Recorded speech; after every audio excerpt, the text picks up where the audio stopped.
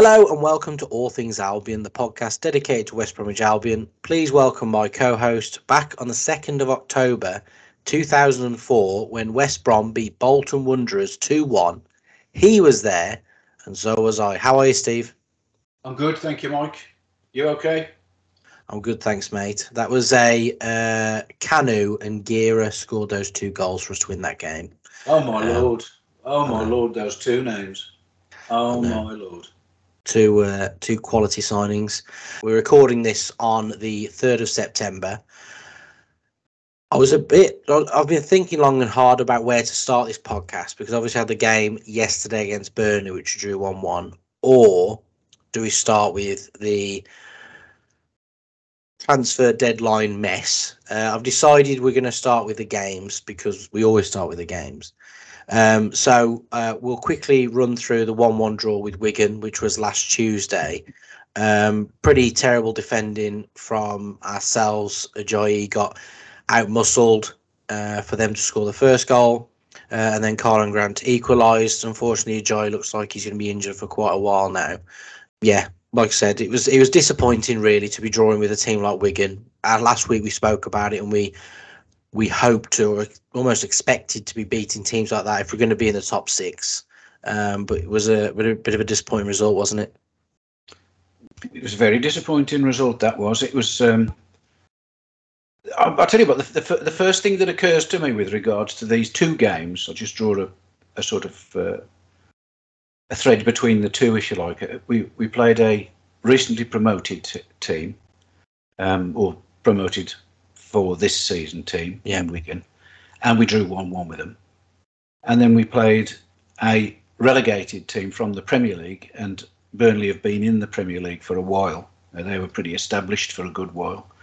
And we drew 1-1 with them. And now, to me, that says everything about West Bromwich Albion.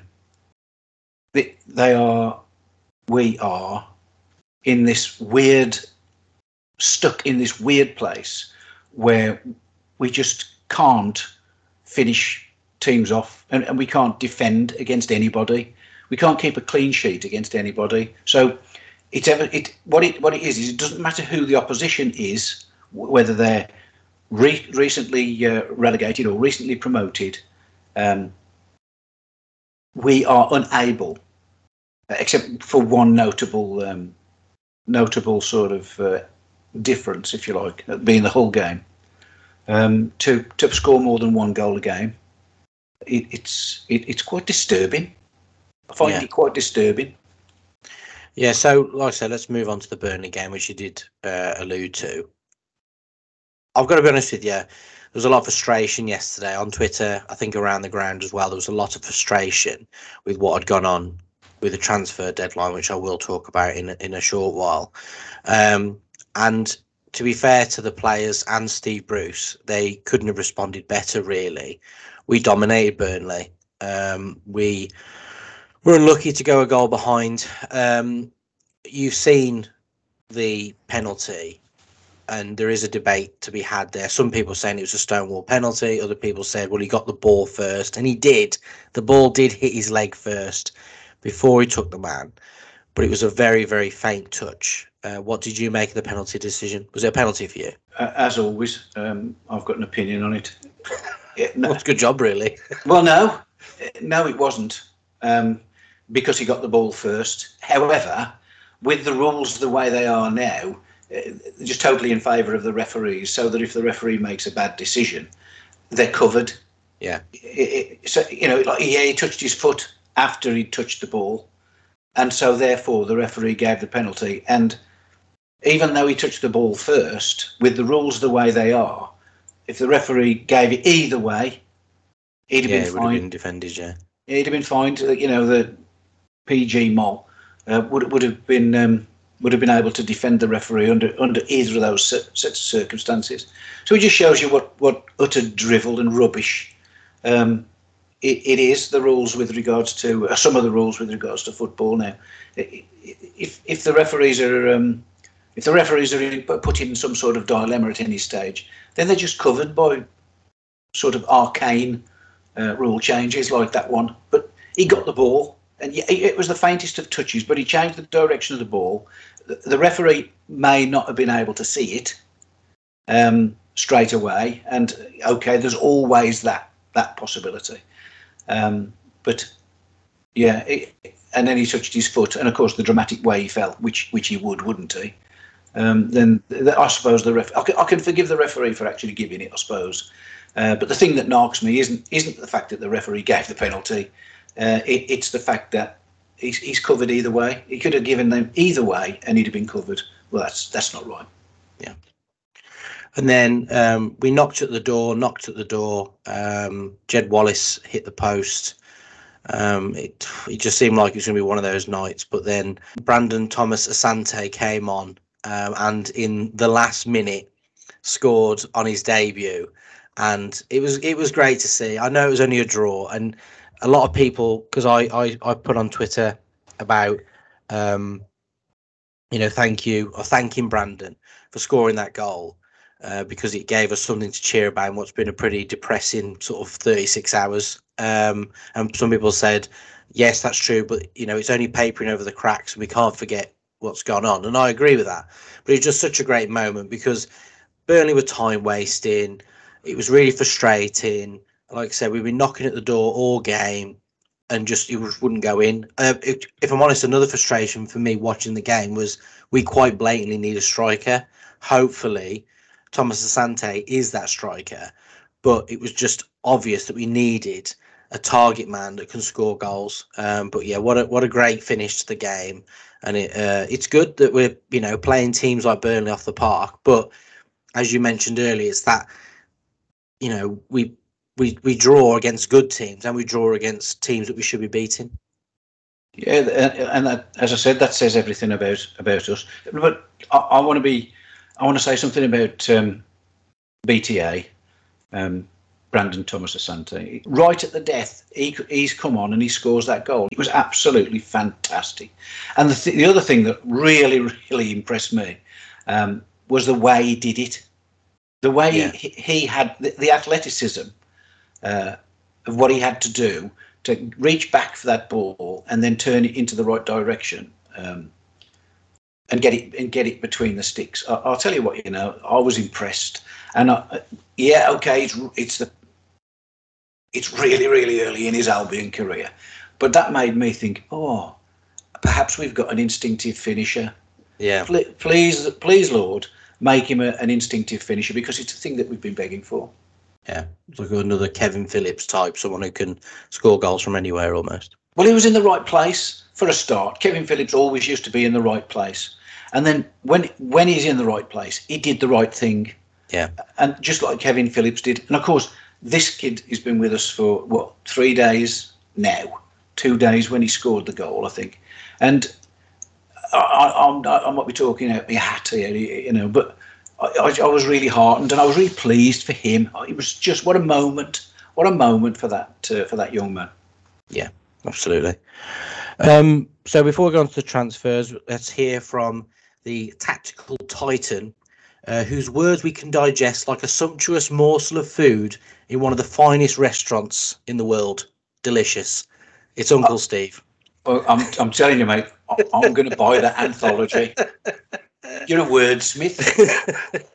As is Steve, as is Uncle Steve. As is Uncle Steve, yeah, but he speaks more calmly than you do. So anyway, he said, he's talking to WBA.co.uk, it's great for Brandon Thomas Asante. He'll make all the headlines, and that's a pleasing thing. I haven't seen it many times before in football when he walked back into the dressing room, everyone stood up and gave him a round of applause. I'm absolutely delighted for him. We think he deserves his opportunity, and you can't question his enthusiasm. He came on and got the equaliser. It's great for him. It was a great ball from Swifty. It come off their defender, and he's managed to get something on it, which has got us something from the game, which we fully deserved, in my opinion. So when he struck the ball, I think he might have been falling backwards. It's a great finish, and we're all really happy for him. The supporters who have been watching us over the last few weeks, in particular here at the Hawthorns, will know that we've played very well, apart from probably the Cardiff City game.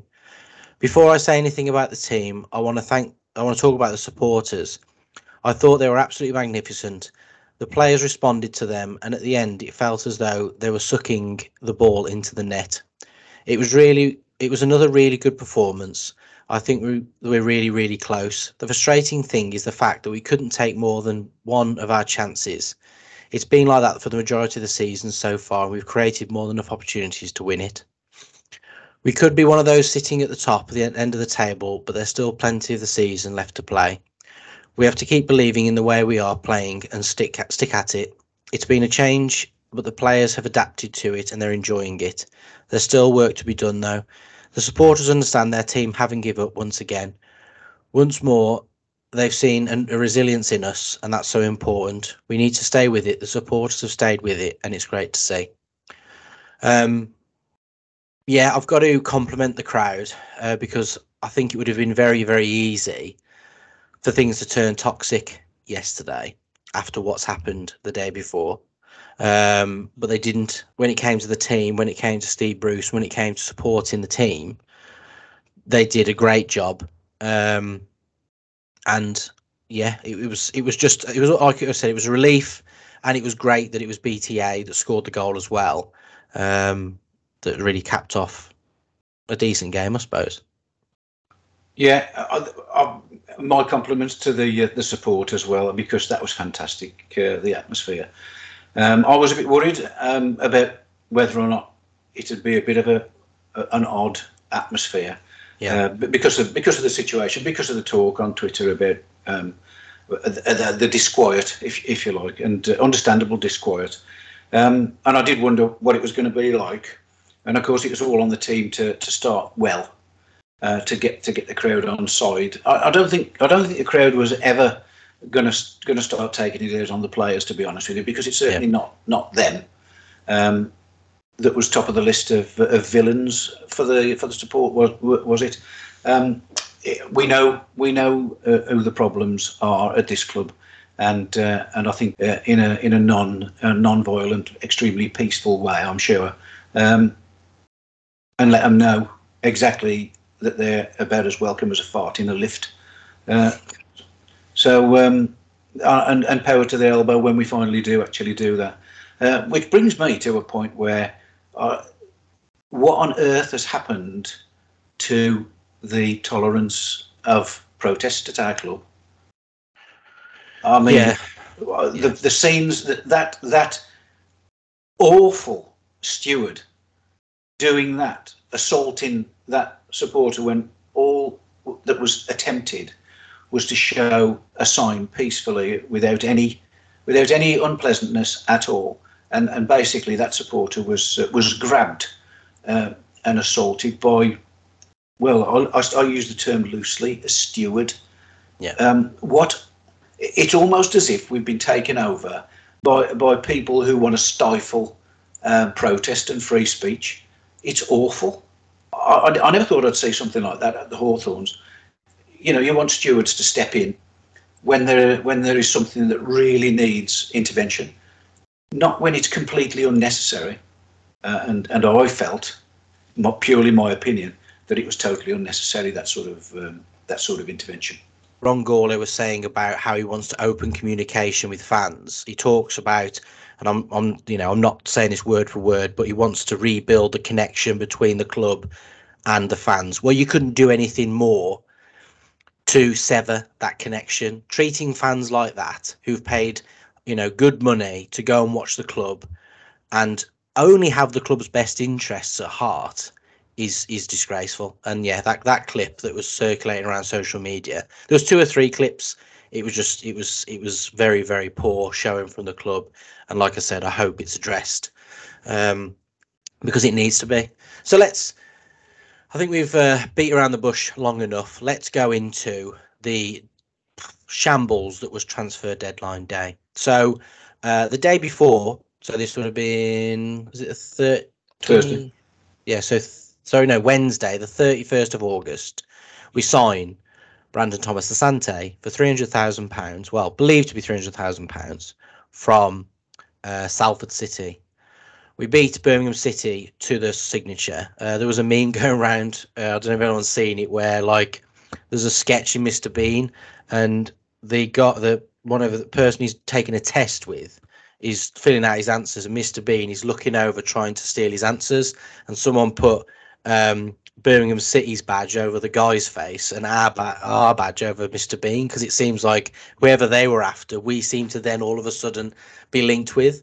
But anyway, so great signing. Everyone was really happy and excited about it, because it was somebody who, come from the lower leagues, had done well, and it was nice to see that side of things. There's too many years where we've signed has-beens who were once a big name for way too much money, for way too many wages, and then they've come for what will be, probably the last contract or second to last contract, and never really captured that magic. Whereas seeing someone who's on the rise, who has done well, and us be able to get them and showcase their talents on that platform was brilliant.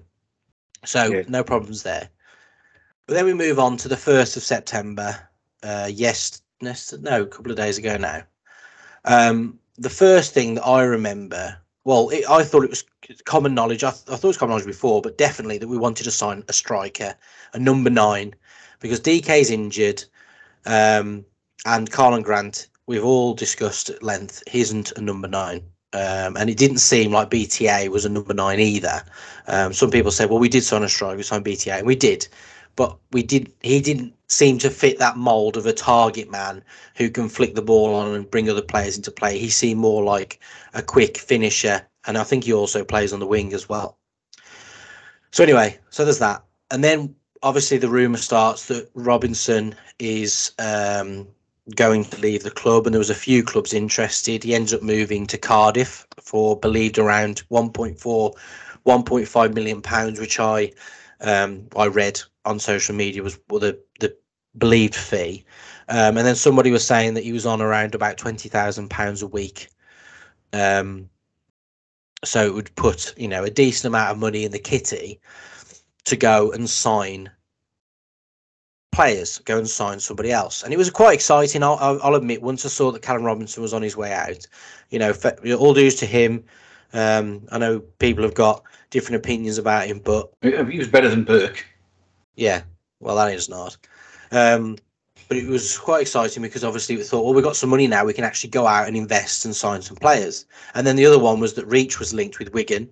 So we thought we might get 2 players off the books. There was numerous names mentioned. I mean, Theo Walcott was mentioned at what point, and apparently we did try to go for him, but it was a bit of a non-starter. Obviously, Martin Kelly was signed as cover for Ajayi, and I believe also cover at right back, because I think he can play both. He was on a free from Crystal Palace. He was signed. Go on, sorry. They've always got to be multitaskers, aren't they, that we sign? Yeah, I mean, there's a lot of mixed reaction about that. The good side is he's a model pro. The bad side is he's hardly played any games. He's had a lot of injuries. He's 32. We've signed him on a 2-year contract.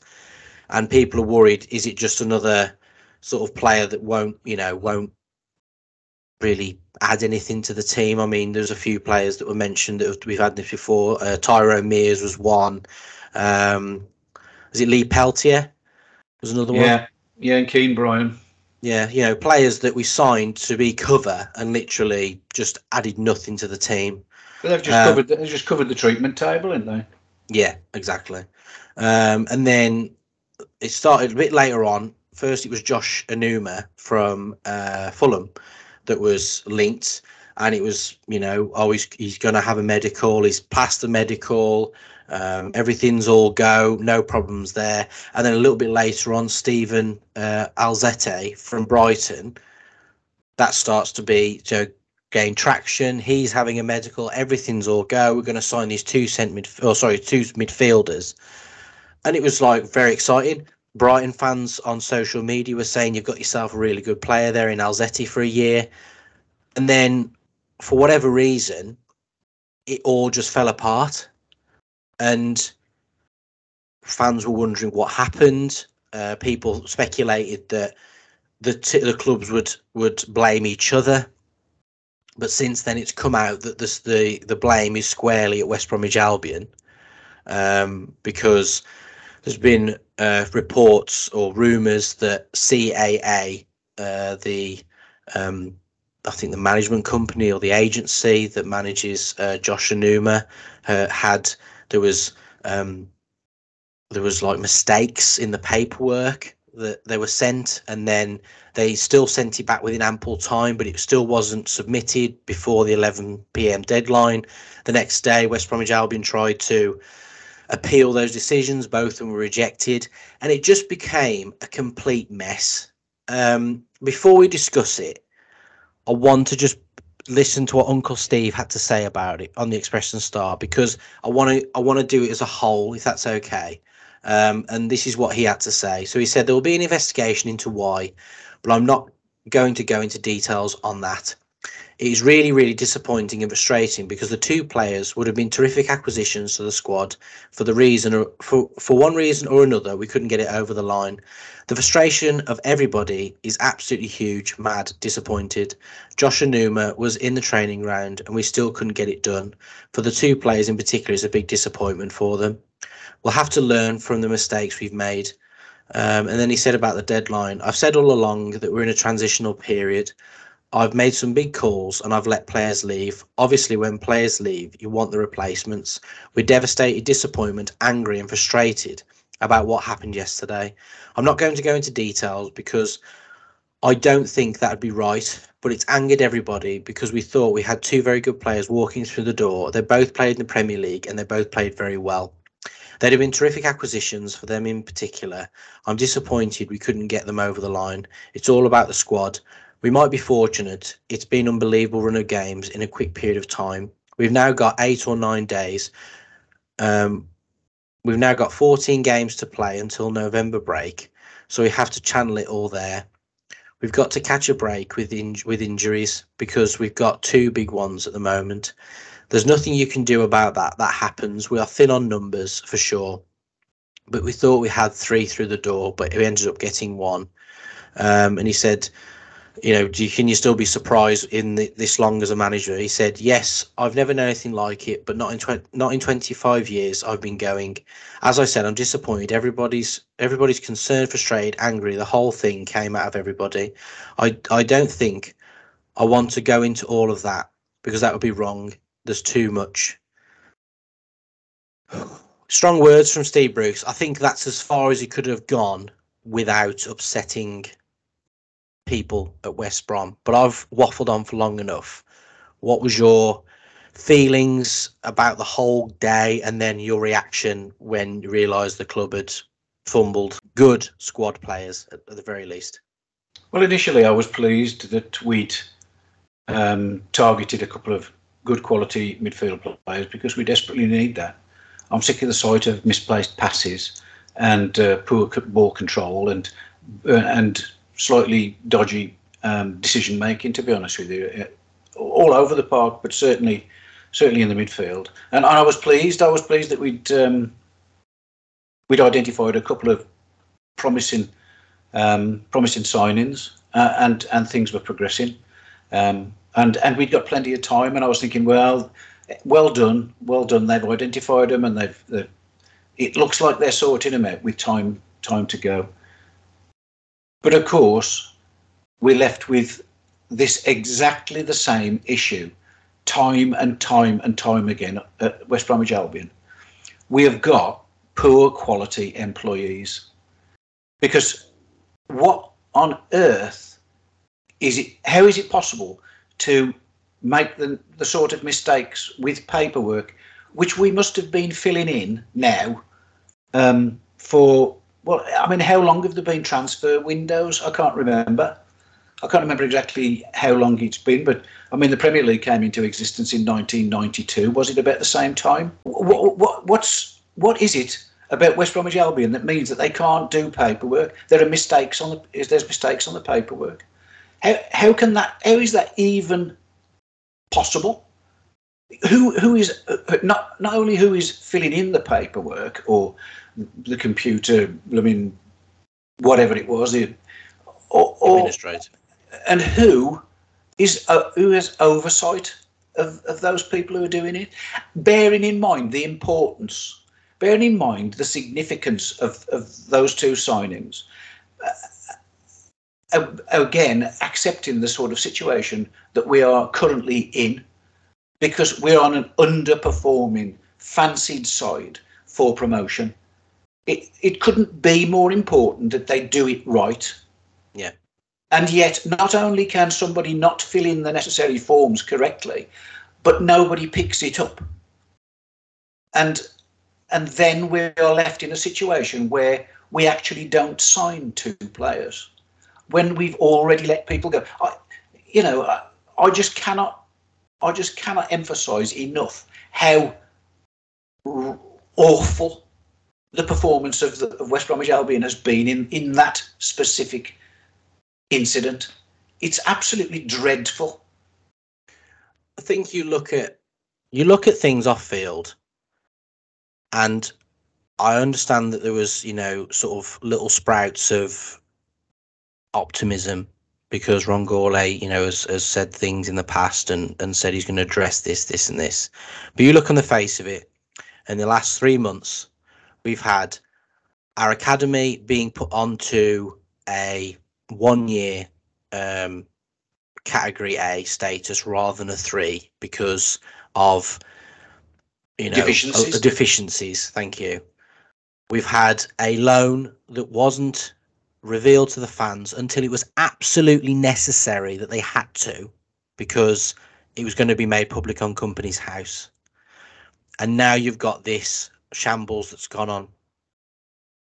And there's a few things encapsulated in this. Firstly, you're right. The complete incompetence that must have gone on for this to happen. But not only that, the club doesn't even have the decency to come out, apologise, or at least let fans know what went on and what happened. Ron Gourlay said back in February, "Open dialogue with fans will play a key part in rebuilding trust, and I intend to communicate with supporters and the media on a regular basis." Well, where's the communication, Ron? I'm not saying that you have to come out and name names and say this person's fault, but you do have to have that dialogue with fans. I don't care what anybody says about, oh, well, we don't own the club and things like that. This is our club. We are all West Bromwich Albion fans for life. No matter what league they're in, no matter how bad they are, we will always be West Bromwich Albion fans. You cannot say that about any other entity in the world. If Coca-Cola started tasting horrendous, people wouldn't just keep drinking it because it was Coca-Cola. But West Bromwich Albion, whether it be in the Conference or the Premier League, we will always love West Bromwich Albion. So the fact that they haven't had the decency to come out and say, we apologise, this is what happened, or this is, we're going to try and rectify this in the future. I'm sorry, but it's disrespectful to the fans. And then the other thing I want to mention about this as well is, because there's no dialogue, we can only assume this is a Ron Gourlay, Ian Pearce problem. Ian Pearce is the head of recruitment. So if this is a recruitment that's gone wrong, what are we paying for? What's he doing? Because if you can't get the recruitment right and you're the head of recruitment, well, I'm sorry, mate, but you're not very good at your job. If he's got that job. This instance cropped up on his watch, and I want to hear from him. I don't want to hear from Ron Gourlay. I want to hear from Ian Pearce as to what went wrong, because it's his department. It's not, if we've got some individual who's filling out the paperwork and mistakes have made. Okay, they've made mistakes, and humans do that. But we have experienced people in charge. And if they have failed to ensure that something which has been going on for, decades has gone wrong, and they haven't spotted it and corrected it in timely fashion so that the thing can still run smoothly, well, it's them that's at fault as well. They have to take responsibility. They get paid, I dare say, quite handsomely for what they do, because who in football doesn't get paid handsomely now, except who do the ground staff and the caterers and people. If you're involved in the football side of things, then you're it's pretty well guaranteed that you're handsomely rewarded. Well, in this situation, it's been disgracefully executed, and we've heard nothing. And Uncle Steve has said what Uncle Steve would say. I don't even think it's strong words. Mike, he's been left out to dry, though. Yeah, he's been left out to dry by the club, hasn't he? I accept. He's been left to be the one who answers the questions about something he, in all likelihood, had absolutely nothing to do with. And the people who have perpetrated this nonsense have said nothing. And this is not open dialogue with the fans. This is not regaining trust with people who've had a wedge driven between the club and themselves. This is not the way to behave. I mean, who else? And how many times, bearing in mind the number of times we've been involved in transfer windows and yo-yoed between these two, how much experience lies at the club in doing this particular thing? And they can't do it right, to the extent that we lose two important signings. Well, certainly very important signings for us, with a view to trying to get back into the Premier League, and compounded by the fact that we've allowed players to leave the squad on the understanding that these two, plus the other signings that we've successfully managed, are going to join. I mean, he's been left in a terrible situation, Steve Bruce has, because he's going to face criticism if things don't pick up through the rest of the season. You know, supporters are human, and they're going to look at the manager if we don't start picking up results later on. But if they haven't got his back, you know, higher up the levels in the club, what chance has he got? Yeah. You know, what chance has the team got if we can't recruit quality players because we got the paperwork wrong? I mean, we don't know what's gone wrong, Mike. You know, they haven't told us, and they won't tell us. My feeling is they're not going to tell us because they're probably embarrassed about it. So we'll never get to know the reason why. No, I just think there should be. It's abysmal. It's abysmal. This has made our life as football supporters less pleasant, and it's never easy being a Baggies fan, but it's made our lives now less pleasant as a result of this. We are now going to always think what might have been. If we don't go up this season, we're not going to trouble the top two because I don't think we've made a good enough start. But if we don't get in the top six now, everybody will always look back at this transfer window, at this incident, and we will say, what if? Yeah. If only. I know we're just podcasters, and our reach is limited to what podcasters can do. But I just want to convey the absolute fury and frustration that I know a lot of other West Bromwich Albion supporters are suffering at the moment. It is absolutely abysmal from the club, this is. And they haven't even bothered officially to tell us about it. Yeah. Anyway, that's enough. That's enough for me on it, because I'm getting more and more flipping angry and worked up as I'm talking about it. Do you want me to say another, majestic? I think I could do with another bit from the anthology. If I'm honest with you. There's one last thing I'm going to say on it, and people said that Jeremy P started this because he wouldn't sell. He said, "Oh, I'm only going to sell to the right owner." Who's got the best interest? Well, something along the lines of the club's best interests at heart. You're paraphrasing again.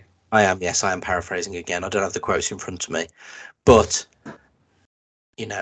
that's an absolute joke. But one thing I will say, and this is something that's a bit of a shock for me, because you've got to understand, for myself, I've only ever seen the Albion up until recently on the rise. My first season, I think, was this year before Gary Megson came. So I saw us when we were crap then, to be fair. But I've only seen a meteoric rise. And obviously with Dan Ashworth at the helm, everything was organised. Everything was done, I believe anyway, by the book. There was never any of this incompetence that's gone on. And then since Goshen Lyers took over the club, it's just been one embarrassment after another of just ridiculousness of people obviously in positions that they're not qualified for, because if they were, stuff like this wouldn't happen. And I think the fan base has took a lot in the last few months. And the club need to sort this out. I keep saying this over and over again. If you went back to last season, I'd say the same thing. But off field, it's a shambles. And yes, I'm as upset as you are, Steve. But like I said, I don't want to keep going on about it because I feel like people will just be thinking, goodness me, these two have had a bad day. Well, we have had a few bad days. I mean, to be honest with you, it's a cumulative thing. This is not something that we can just say is down to this particular debacle. This is just the latest thing that's got up our noses. I mean, let's be honest. Let's be honest. Cumulatively, it's a wonder we can actually drag ourselves up the temple. Really.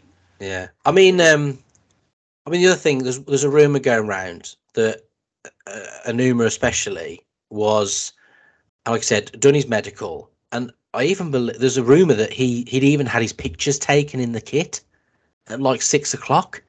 So you think, well, if that's the case, how do they mess it up? But anyway, like you said, we'll never know. And the other thing as well I've noticed is I say, like you say, and like you said, way too often. So I'm going to try and work on not keep saying that over and over again. Like I said. So anyway, speaking of like you said, let's go into have your say. I put a post out yesterday after the game, just saying, obviously doing the podcast. We've had a load of comments. Really appreciate it, guys. Thank you very much for your feedback. So there's 4 that I've picked out that I want to read. So the first one is from Mark Griffiths. Thank you very much for your comment, Mark. He said, can we all now accept that Bruce isn't the problem, that the ownership is the problem fully, as it is hamstringing us? I know you guys have been vocal about the loan/management, but in my opinion, the only way to get rid of Lai is to get back to the Premier League so he can sell us. The team is streets ahead of last year. We are playing football again. Wallace, Diangana, Swift are all creative in a way we weren't last year. We are creating bags of chances, and because of that, we have chances every week to win. BTA might be the piece. DK may come back firing. The squad is paper thin, but the last 24 hours have shown us that it's not Uncle Steve's fault and we should back him 100%. We did last night, and look what happened. And I agree. I've had criticism before about still going on about the loan. Where's the money lie? Is my famous little quote. But I agree. You can't point fingers at the team and Uncle Steve because they've real shown character. I mean, the interview with Thomas Asante and Jed Wallace was really good. DK at the end of the game celebrating with BTA, and I even retweeted it and said, is this our future strike force? Them two together, because it might be devastating. But yeah, anyway, what's your thoughts on that comment from Mark, Steve? Well, I agree with him. I mean, there was even a little. Are you a believer in Bruce in or Bruce out? Tweet, one of those little opinion poll things on Twitter that you get, and I said Bruce in, and the reason I said it is largely on the back of this situation, because I mean, with hand on heart, I never wanted Steve Bruce to be the one who came in to replace Ishmael, but having done so, I concur completely with what's been said, because this situation is not his fault. I think I'm going to continue to hold Uncle Steve, responsible for things like substitutions. Yeah, on the pitch. Yeah. All the managerial on the pitch decisions that he can affect and are down to him. And I'm going to keep holding the players responsible for the things that they do badly or well. And I shall carry on telling the truth as far as that's concerned.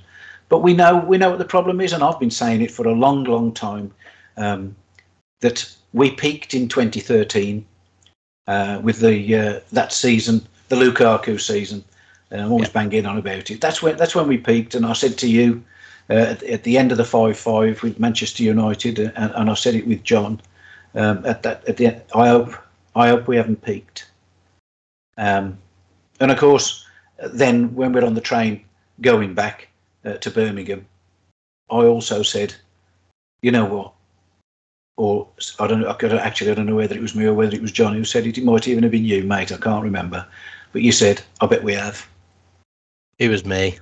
And forever the optimist. And I thought, you know what? Since then, we had another 3 years of peace after that. So we were on the downslide before Lai arrived.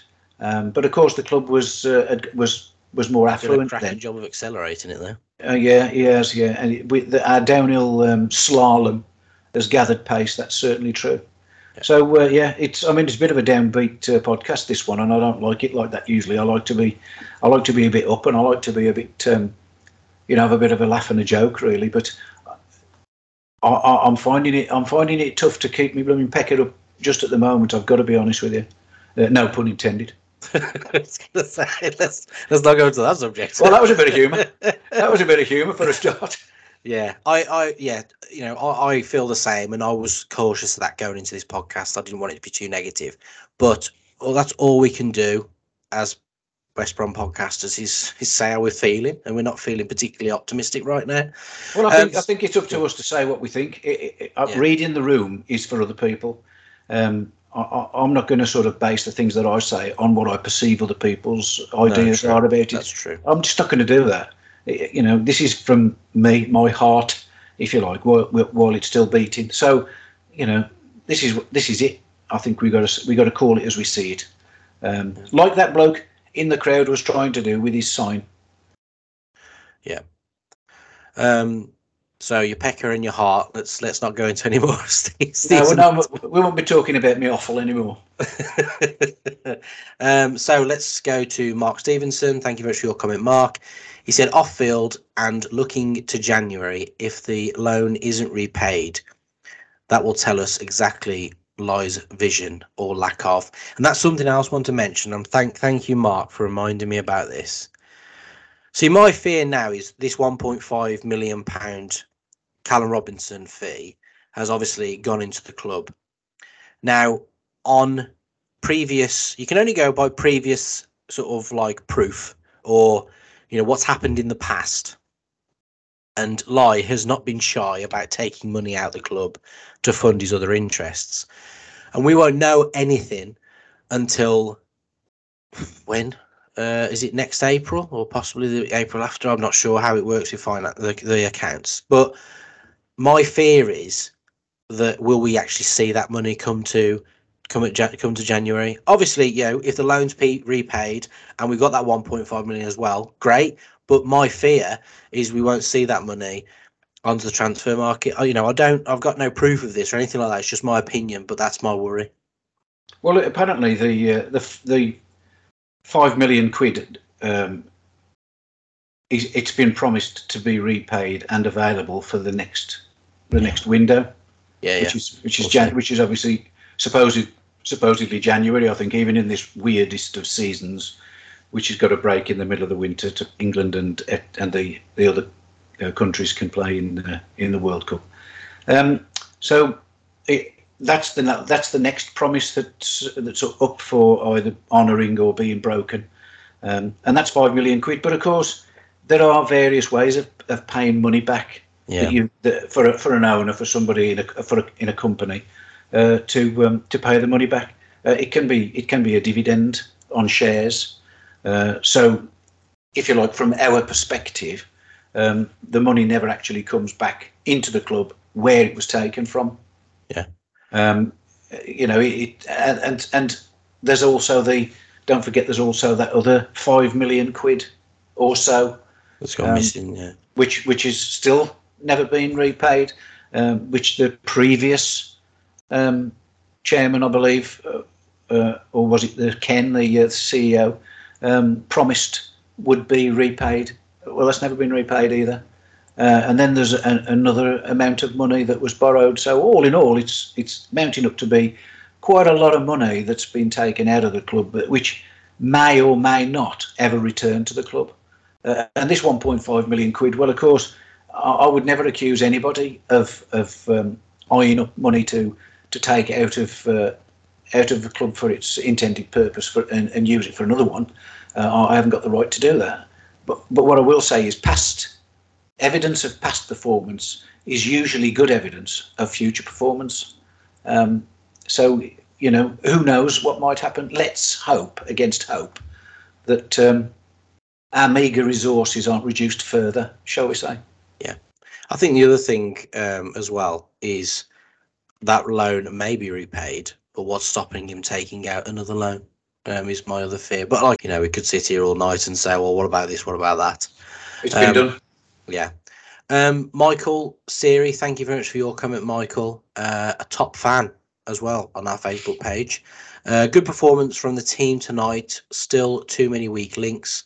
I really considered not watching because of the transfer debacle. Glad I watched. Hey, if that kid who honestly looked lost and off the pace does that every game, I'll take it. Come on, you baggies. I didn't think he was too much off the pace. I thought he was good. You got to remember that it's his first start, and I think it's his first ever championship game. So, like I said, I was impressed, and hopefully he can kick on from this because we need a striker.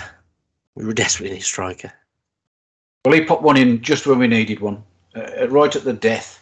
He popped one in and he did the deed that nobody else, none of these ultra experienced dudes who were on the pitch alongside him could do.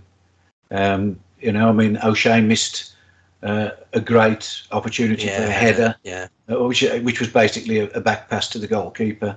Wallace had a bit of bad luck, I think. Really, it's fair to say, with his cutting from the left and shot where the goalkeeper accidentally saved it and put it against the post. We played some great football, to be fair, didn't we, yesterday? Yeah, we did play some. We played some good football, and we should have won the game if we'd got a finisher. Who knows? Perhaps if BTA had been on the pitch for the 90 minutes, perhaps we'd have won it. Who knows? But I'm not really saying that with any conviction. I'm just saying that who knows? We could have and should have won that game, like we could have and should have won so many other games at the start of this season. Yeah, we're worryingly in mid-table, but there's still plenty of games to go yet. Dennis Harrison, thank you very much for your comment, Dennis. He said, was Ron Gourlay overseeing the process? If not, why not?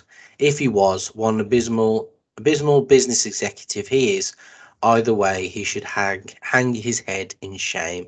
And then Mark Stevenson commented and said, speak to Reading fans about this man. And I have to agree with Mark on that. I actually was tweeted by quite a few Reading fans saying, be careful with Ron Gourlay because they really don't like him at Reading. They blame him for a lot of the problems they're currently having. Actually, I think they're doing quite well, but with last season, their problems, they were quite angry about him. So there was obviously that fear, and I suppose you could say, Ian Pearce is the one that I'd want to hear from and understand what was going on because he's the head of recruitment. But to be fair, Ron Gourlay is the CEO. He is the head of the day-to-day running of West Bromwich Albion. So, it just seems like a catastrophic failure on many levels, this transfer window, doesn't it? I want to see a press conference called with Ian Pearce and Ron Gourlay there.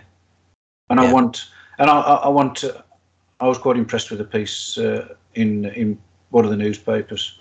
Was it Joe Chapman's piece? Yeah, it was. It was live, is it? Yeah. It was Joe Chapman's piece, and I was quite impressed with that because he was quite forthright, which is really unusual for a local journalist, to be fair. And I want somebody like Joe to be the one who asks the hard questions for publication and dissemination amongst us supporters.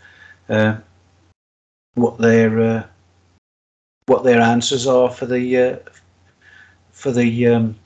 debacle that took place, because my understanding is that it's Ian Pearce who's in charge of recruitment, so that it seems logical, therefore, that he's got direct responsibility for things such as this.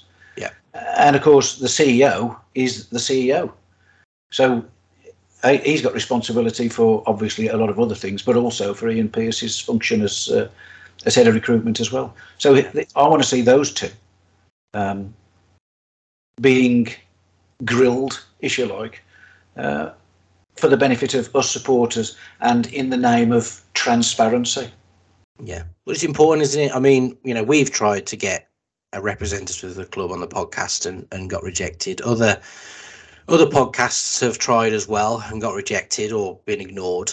So, there needs to be a push from local media, because that's the only outlet that the club uses to support, to communicate with supporters. And currently that communication is not good enough. It's subpar. So let's go into our next game. We're playing Coventry away on Saturday, the 10th of September. I've got to be honest with you, the pricing of this is quite poor. They're charging, I think, more than a season ticket, or almost as much as a season ticket it costs at the Albion for a young fan to go and see the one game against Coventry. But besides that, I feel like I'm saying the same thing over and over. It's a game that we should be winning. It's a game that if we're going to be, what we all hope to be, which is a top 6 team, we've got to be beating teams like Coventry. We've got to start turning these draws into wins. Well, listen, Coventry, bless them, they're charging astronomical figures to go and watch their side, because let's face it, mate, they've got to relay the pitch. Yeah. They've got to get the money from somewhere, haven't they? It's like it's a cabbage patch at the moment, their pitch. So hey, I know, let's get the away fans to pay for it. So that looks like a tactic to me. Let's face it, we used to have a push, and what's the word, an initiative, hadn't we, in football, whereby fans should be charged a sensible amount of money to watch a game of football. It seems like a long time ago to me now. But yeah, so let's get back to that. Let's get to some common sense pricing wise, so that we can see the beautiful game. Yeah, I think it's poor form, especially, obviously there's everything's going up at the moment. I just think it's poor form, Coventry. But anyway, yeah, it's a game we should be winning.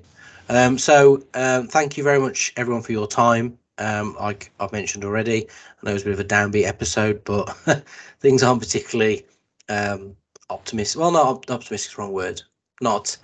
Have not gone well the last few days. If you want to follow us on Twitter and Facebook, you can. On Twitter, I am at MikeyWBFC. And on Facebook, if you search for All Things Albion, you'll find us over there. And one more thing you can do to really help the podcast out is follow us on your podcast platform of choice, whether it be Apple Podcasts, Google Podcasts, Spotify, Stitcher, Amazon Music, Audible.